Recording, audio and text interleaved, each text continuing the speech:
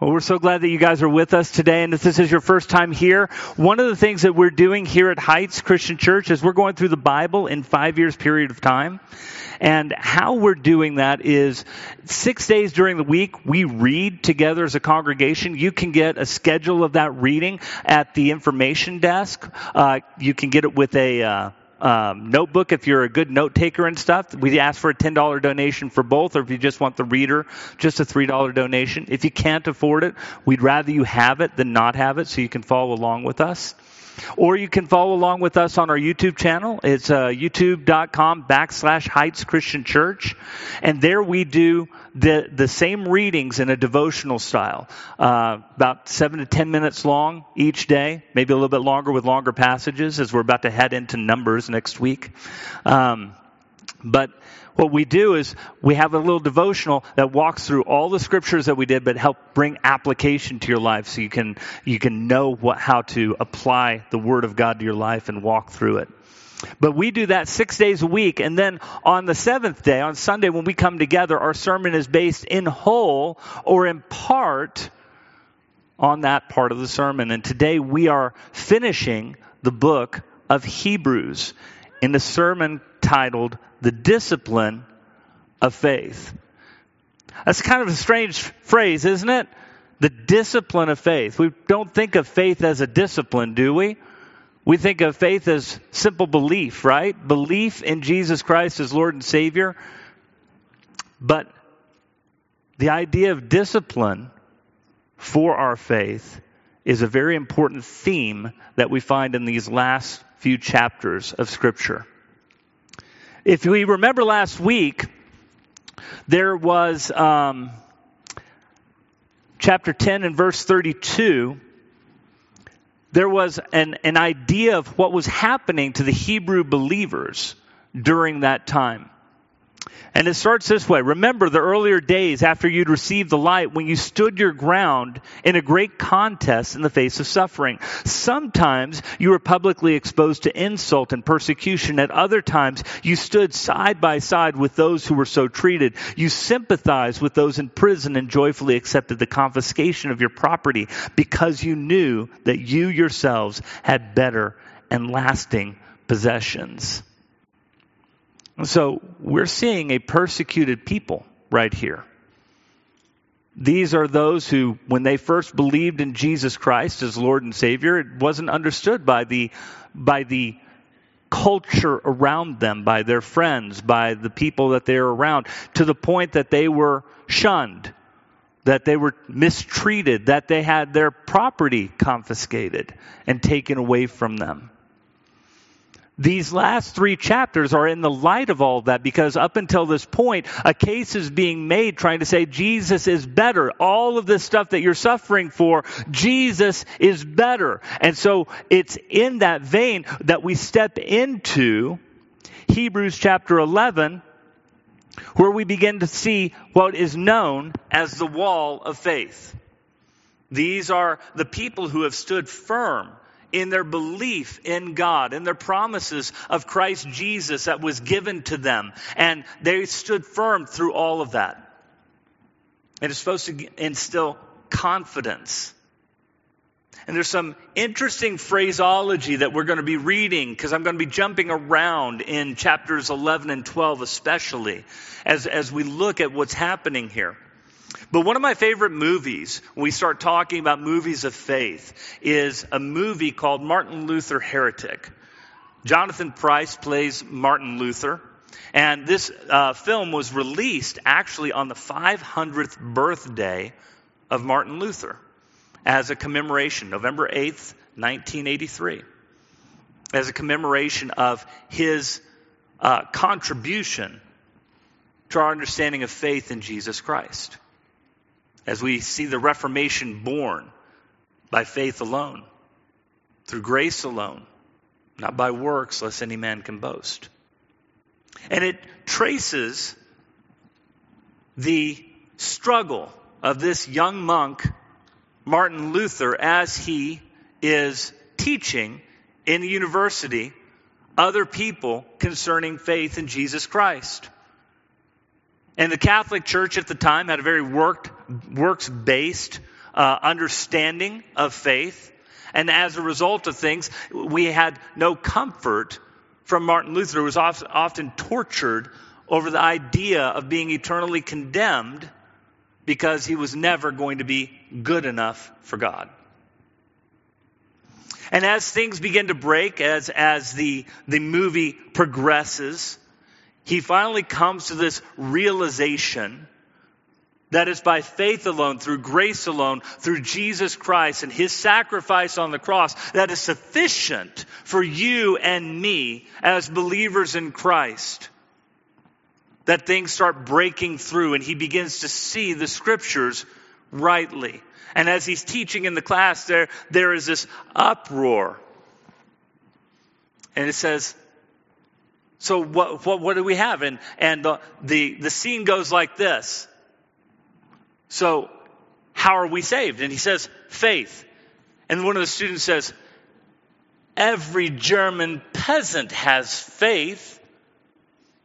Is heaven going to be filled with German peasants? He said, maybe. He said, and under the breath of the student, he says, it can't be that easy. And Martin Luther looks at the student and says, oh, you think faith is easy? And it switches to another scene. And this is really what we're talking about when we're talking about faith in Jesus Christ. Because we have oversimplified the idea of faith in such a way that I don't think Martin Luther in the Reformation would have agreed with. By faith alone, through grace alone, it is all the work of God. But I agree with the sentiment in the movie, oh, you think faith is easy? You got another thing coming. So what would you do if you're being encouraged by the writer of Hebrews to not throw away their confidence in Jesus Christ, but to keep their eyes focused on the end, right? Keep your eyes focused on the end. And remember how you took on such persecution early on. And you said, I'm going to associate myself with those who are being mistreated. I'm going to associate myself with those who are confiscating property. All of that. How would you encourage someone like that? Come on, what would you guys say? You guys wouldn't say anything. You guys just sit there and go like Job and his friends, like, I don't know what to do. How are you going to keep them faithful? What are we going to do? Because the writer of Hebrews has built a case for Jesus as a better covenant all throughout the book of Hebrews. I mean, if it were me, and just me and them, just one-on-one, I'd be saying, you're doing such a good job. Keep working on what you're doing. Keep your confidence up. And we do see the writer of Hebrews saying that, right? But I want you to turn with me real quick. We're going to look at the first 13 verses of chapter 12.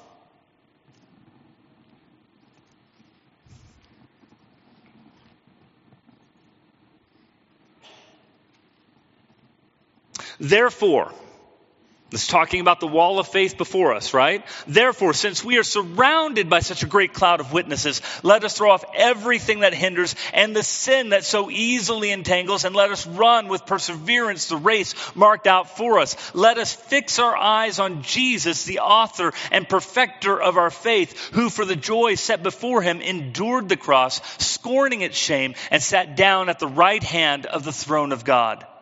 Consider him who endured such opposition from sinful men, so that you will not grow weary and lose heart.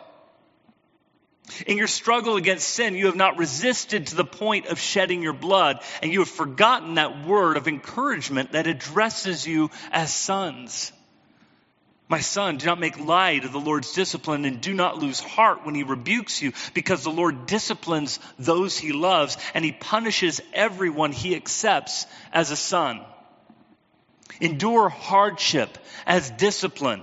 God is treating you as sons. For what son is not disciplined by his father? And if you're not disciplined, and everyone undergoes discipline, then you're illegitimate children and not true sons. Moreover, we have all had human fathers who disciplined us, and we respected them for it. How much more should we submit to the Father of our spirits and live?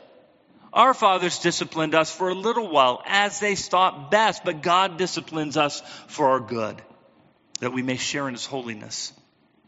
No discipline seems pleasant at the time, but painful. Later on, however, it produces a harvest of righteousness and peace for those who have been trained by it. Therefore, strengthen your feeble arms and weak knees. Make level paths for your feet so that the lame may not be disabled, but rather healed. Let me tell you something. Outside of those first few verses, throwing off the sin that easily entangles us, keeping our eyes on Jesus, the author and perfecter of our faith, the rest of that is not the type of encouragement I want to hear. How about you guys? You've been under persecution. You've had your property confiscated from you. You've had other things, bad things that have happened to you. And in verse 4, the writer of Hebrews says this: in your struggle against sin, you have not yet resisted to the point of shedding your blood. Wow. Don't put that one on a t-shirt, do they? Let's see us all walking around with that one. Hebrews chapter 12, verse 4 right there. You have not resisted sin yet to the point of shedding your blood. That probably wouldn't sell very well, would it? How much encouragement does that give you in walking in your faith in Jesus Christ? You see, this seems very counterintuitive. They're going through so much, and the writer of Hebrews is almost like doubling down. Like, oh, you've only lost property. You haven't shed your blood yet. Nobody's beaten you. You're not, some of you have been thrown into prison, but it's not that bad. Way to go. I feel really pumped, right? I'm ready to live for Jesus now that you've told me that, right? Verse 5, and you've forgotten that word of encouragement that addresses you as sons. Do not make light of the Lord's discipline. On top of that, God's disciplining us. We're being punished, we're being persecuted, and that's discipline from God, and we should be rejoicing. Because he's building something in us so that we might share in his holiness. That sounds so counterintuitive, doesn't it? And yet it's exactly what happened with the disciples. Disciples get beaten by the Sanhedrin. They go back and they praise God that they were able to suffer dishonor for the name. It's weird people. And God's calling you and me to be those types of weird people. It seems so counterintuitive. Why? Why? Well, remember, if you know English, if there's a therefore, we need to know what the therefore is there for, which is the chapter before that, by faith, that whole wall of faith. Because there's lessons in that wall of faith that you and I look at, and we recognize that this is written for them to understand the teaching that comes in chapter 12, which says, look, the shedding of blood, that hasn't happened with you yet. You haven't even resisted sin yet to the shedding of blood. I haven't. Have you? I stumble bad enough without shedding my blood. So chapter 11, starting in verse 1.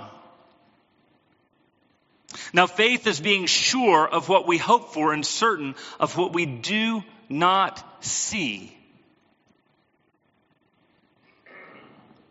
This is what the ancients were commended for, and this is where we start to see this wall of faith. Verse 6. And without faith, it is impossible to please God, because anyone who comes to him must believe that he exists and that he rewards those who earnestly seek him. Faith is being sure of what we hope for and confident of the things that we don't see. And anybody who comes in faith to God must believe that he exists and he's the rewarder of those who seek him. Do you notice that throughout the entirety of the book of Hebrews, the focus is always God focused? Everything is about God. You want to keep faith? You look at God. You don't look at your circumstances. You look at God. You're being sure of what he's promised you. You're not sure of these things. You don't know what's going to happen here tomorrow, and neither do I. And that's why the writer of Hebrews continues to go back again and again and again. Fix your eyes on Jesus, the author and perfecter of our faith. If I'm fixing my eyes on Jesus, my eyes aren't here. If I believe that God exists and he's a rewarder of those who earnestly seek him, then my eyes are not here, they're on God. It looks way different, right? Because I believe that he is doing something, has done something in Jesus, and is doing something for me. What are those things? Let's take a look, because Abraham is in the midst of all of this. Verse 13. After talking about Abraham, all these people, he's talked about Abraham, he's talked about Noah, he's talked about Abel, he's talked about these patriarchs that have gone before. He says all these people were still living by faith when they died. They did not receive the things promised. They only saw them and welcomed them from a distance, and they admitted that they were aliens and strangers on earth. People who say such things show that they're looking for a country of their own. If they'd been thinking of the country they had left, they would have had an opportunity to return. Instead, they were longing for a better country, a heavenly one. Therefore, God is not ashamed to be called their God, for he has prepared a city for them. See, our home's not here. Jesus would say in John chapter 14, said, my Father's house, there are many rooms, many mansions. If it were not so, I would have told you. But I go there to prepare a place for you. And if I go there, I will come back so that you can be where I am. They ask, Lord, how will we know the way to get there? He says, I am the way, I am the truth, I am the light. No man comes to the Father except through me. Where is the focus? The focus is on Jesus. The focus is on heavenly things. The focus is not here. Living for Jesus means looking above. And why is that important? Well, let's read through the rest of the wall of faith starting in verse 17. We're going to see some amazing things in the midst of all of this, some lessons for you and I to take hold of and understand why faith is a discipline. By faith, Abraham, when God tested him, offered Isaac as a sacrifice. He who had received the promises was about to sacrifice his one and only son. And even though God had said to him, it is through Isaac that your offspring will be reckoned, Abraham reasoned that God could raise the dead. And figuratively speaking, he did receive Isaac back from death. By faith, Isaac blessed Jacob and Esau in regard to their future. By faith, Jacob, when he was dying, blessed each of Joseph's sons and worshipped as he leaned on the top of his staff. By faith, Joseph, when at the end of when his end was near, spoke about the exodus of the Israelites from Egypt and gave instructions about his bones. By faith, Moses' parents hid him for 3 months after he was born because they saw that he was no ordinary child and were not afraid of the king's edict. By faith, Moses, when he had grown up, refused to be known as the son of Pharaoh's daughter. He chose to be mistreated along with the people of God rather than to enjoy the pleasures of sin for a short time. He regarded disgrace for the sake of Christ as of greater value than the treasures of Egypt because he was looking forward, ahead to his reward. By faith, he left Egypt, not fearing the king's anger. He persevered because he saw him who is invisible. By faith, he kept the Passover and the sprinkling of blood so that the destroyer of the firstborn would not touch the firstborn of Israel. By faith, the people passed through the Red Sea as on dry land. But when the Egyptians tried to do so, they were drowned. By faith, the walls of Jericho fell. And after the people had marched around them for 7 days, by faith, the prostitute Rahab, because she was welcomed the spies, was not killed with those who were disobedient. And what more shall I say? I do not have time to tell you about Gideon, Barak, Samson, Jephthah, David, Samuel, and the prophets who through faith conquered kingdoms, administered justice, and gained what was promised, who shut the mouths of lions, quenched the fury of the flames, and escaped the edge of the sword, whose weakness was turned to strength, and who became powerful in battle and routed foreign armies. Women received back their dead, raised to life again. Others were tortured and refused to be released so they might gain a better resurrection. Some faced jeers and flogging, while still others were chained and put in prison. They were stoned. They were sawn in two. They were put to death by the sword. They went about in sheepskins and goatskins, destitute, persecuted, and mistreated. The world was not worthy of them. They wandered in deserts and mountains and in caves and in holes in the ground. These were all commended for their faith, yet none of them received what had been promised.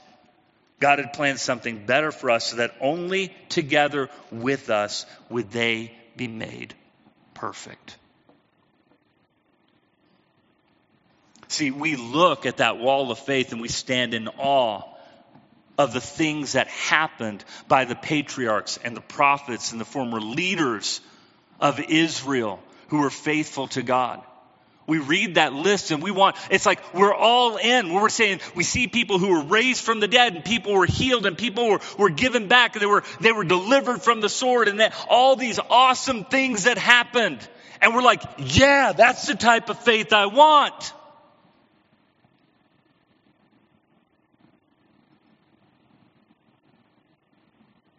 But it doesn't come without the other. And some were persecuted and they were destitute. They were thrown in prison.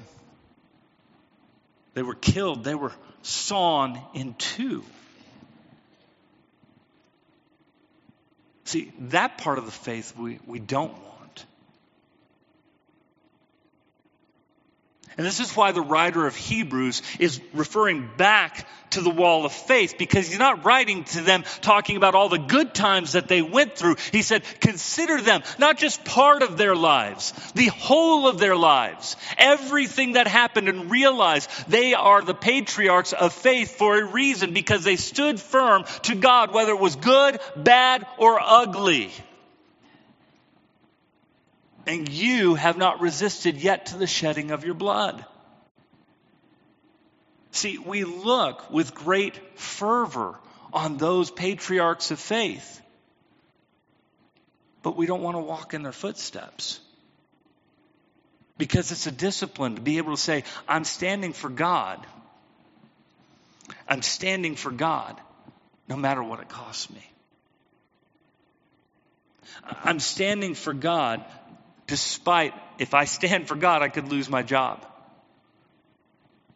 And we're starting to live in a society where that's a real possibility for some of you. If I stand for Christ, I'm going to lose my friends.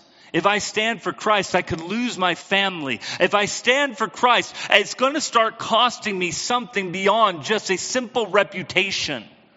And we're beginning to live in those times.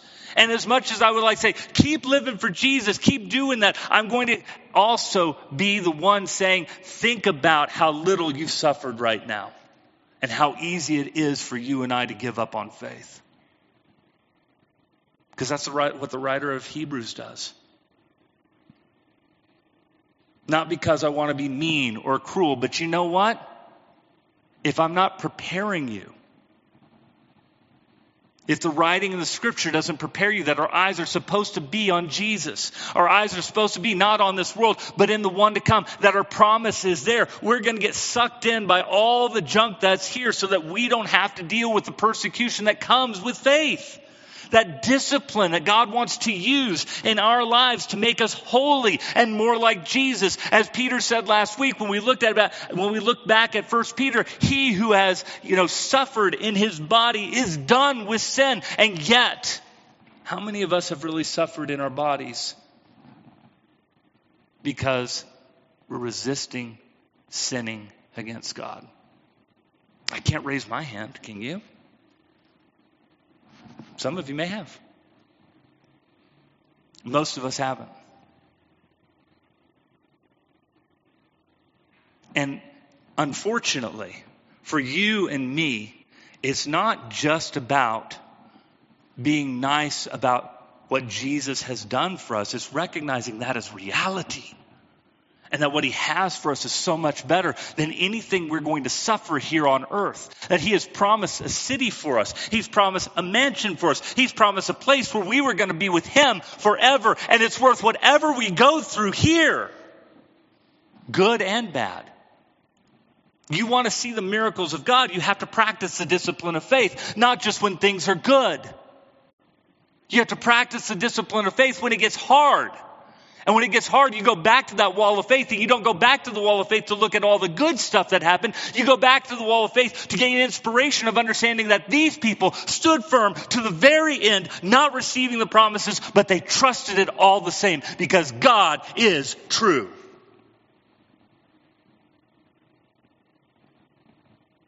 That will help you stay in the faith.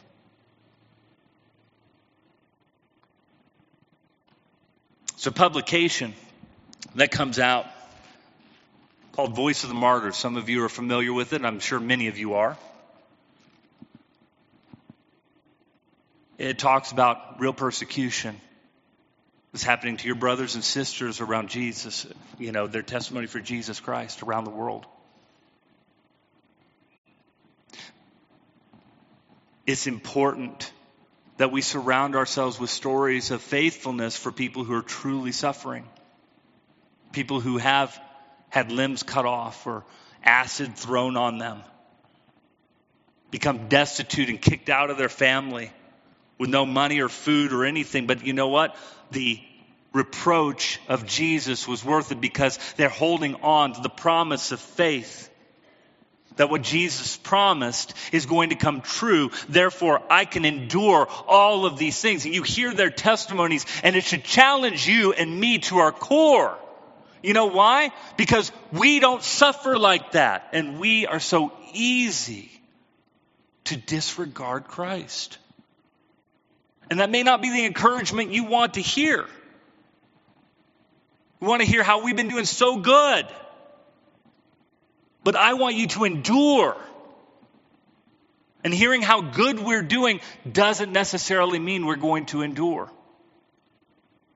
We get this false sense that if something bad happens to us, well then it must not be God's will. And there's nothing in the scripture that testifies to that, especially the passages we've read just this last week. I want you to hold true to the end, but you're only going to do that when your eyes are focused and fixed upon Jesus, the author and perfecter of our faith. Keep our eyes on things above, not on things below, so that we will not grow weary and discouraged. Man, I want to hear about those suffering for their faith in Jesus Christ so that I might be encouraged that what I'm going through, come on, it really ain't that much. Even as bad as things are right now in our country, and they're worse, nobody's going to deny that. I certainly won't. You've heard it enough from me. But you know what we're not dealing with? We're not dealing with that type of persecution yet. We may yet. That may happen. And the only thing that's going to allow us to sustain our faith during that time is the discipline of faith that says I'm focusing on Christ, his kingdom. What he offers is so much better than anything that is here on this earth. I am willing to suffer anything and everything for my Lord and Savior Jesus Christ. You know why? Because he died for me. He rose for me that I might be with him forever in heaven. I look forward to the day that I get to be with him, and he will use this tough time right now to discipline me in my holiness that I might be more and more like Jesus. He's treating me as a son. That should be our reaction.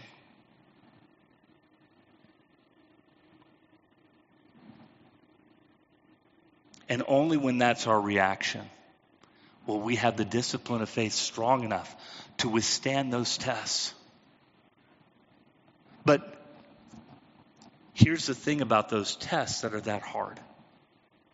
It is only when our faith is tested in that way that we see those astounding miracles of God, the deliverance of Isaac, happened because Abraham was faithful.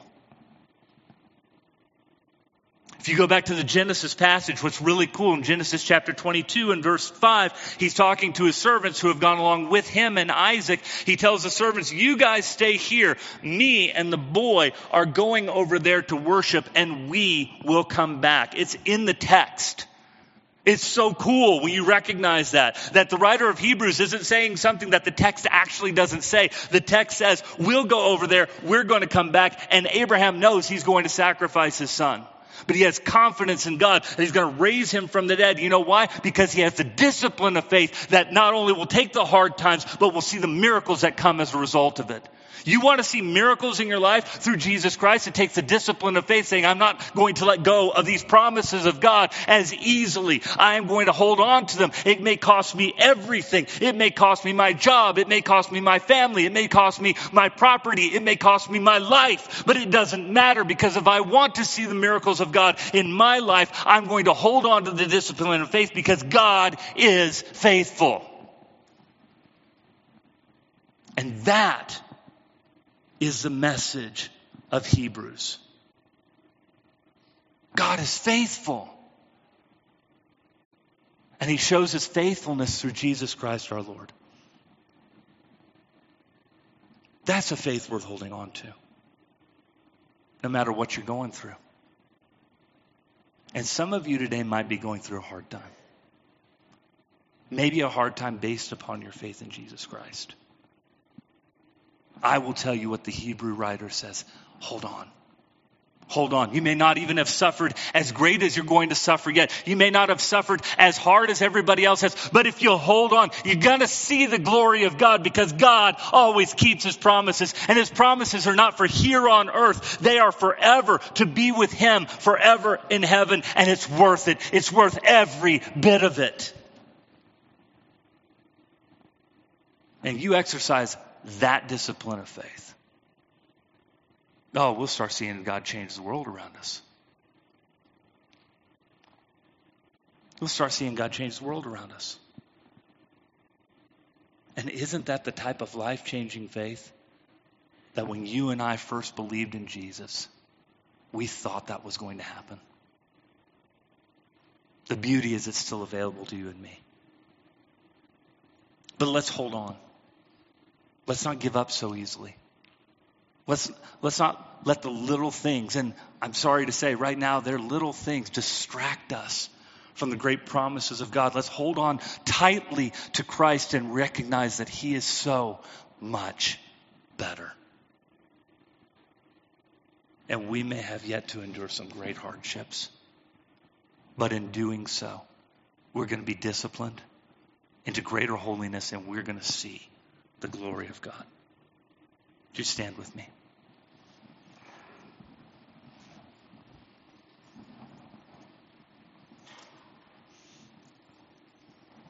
Like I said, counterintuitive, isn't it? Going through a hard time?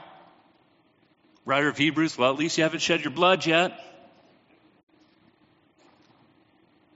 You haven't suffered like our patriarchs have. That wall of faith isn't just not about all the great things that God had done. It's based upon the promise of God that he has sent his son, and that someday he's coming back for everyone who believes in him, because he's prepared a place for us together with him forever. That just like them and us, we receive that kingdom together. Is that not cool? And isn't that worth everything we might suffer here? If you don't know this Jesus, or you've forgotten that type of faith, we invite you to come today, to pray again and anew, to renew that, to allow God to discipline us, to go through the hard times and recognize God's going to use that for his glory, that we might see his glory through those things. I'm going to ask the elders to come on front. Those needs, any other needs that you need a touch from the Lord, we want you to come during this time as we're finishing up. Would you pray with us? God, thank you. Thank you for this day. Thank you, Lord, for the discipline of faith that you want exercised in every single person who accepts Jesus Christ as Lord. And God, I just pray that you would help us to remember that our faith is not predicated on just good times, but rather it's actually predicated on focusing on you, whether we are having good times, bad times, ugly times, and realizing that your promises in Jesus Christ are true. You have prepared a place for us, that Jesus is the way, the truth, the life into this place that he's prepared for us. That me and you together, we are all going to be in heaven with you. And that's worth everything. So help us not lose heart and hope when things get hard here. Help us to take these things as discipline that you're teaching us to be more faithful still and make us more holy people before you, oh God. May we glorify you, and may you glorify yourself through our faithfulness, that we would both see your faithfulness in our hard times and your glory and the miracles you want to work through, that you will show yourself more faithful still. God, help us if we've forgotten that, Lord. And thank you for Jesus, in whom we trust. Amen.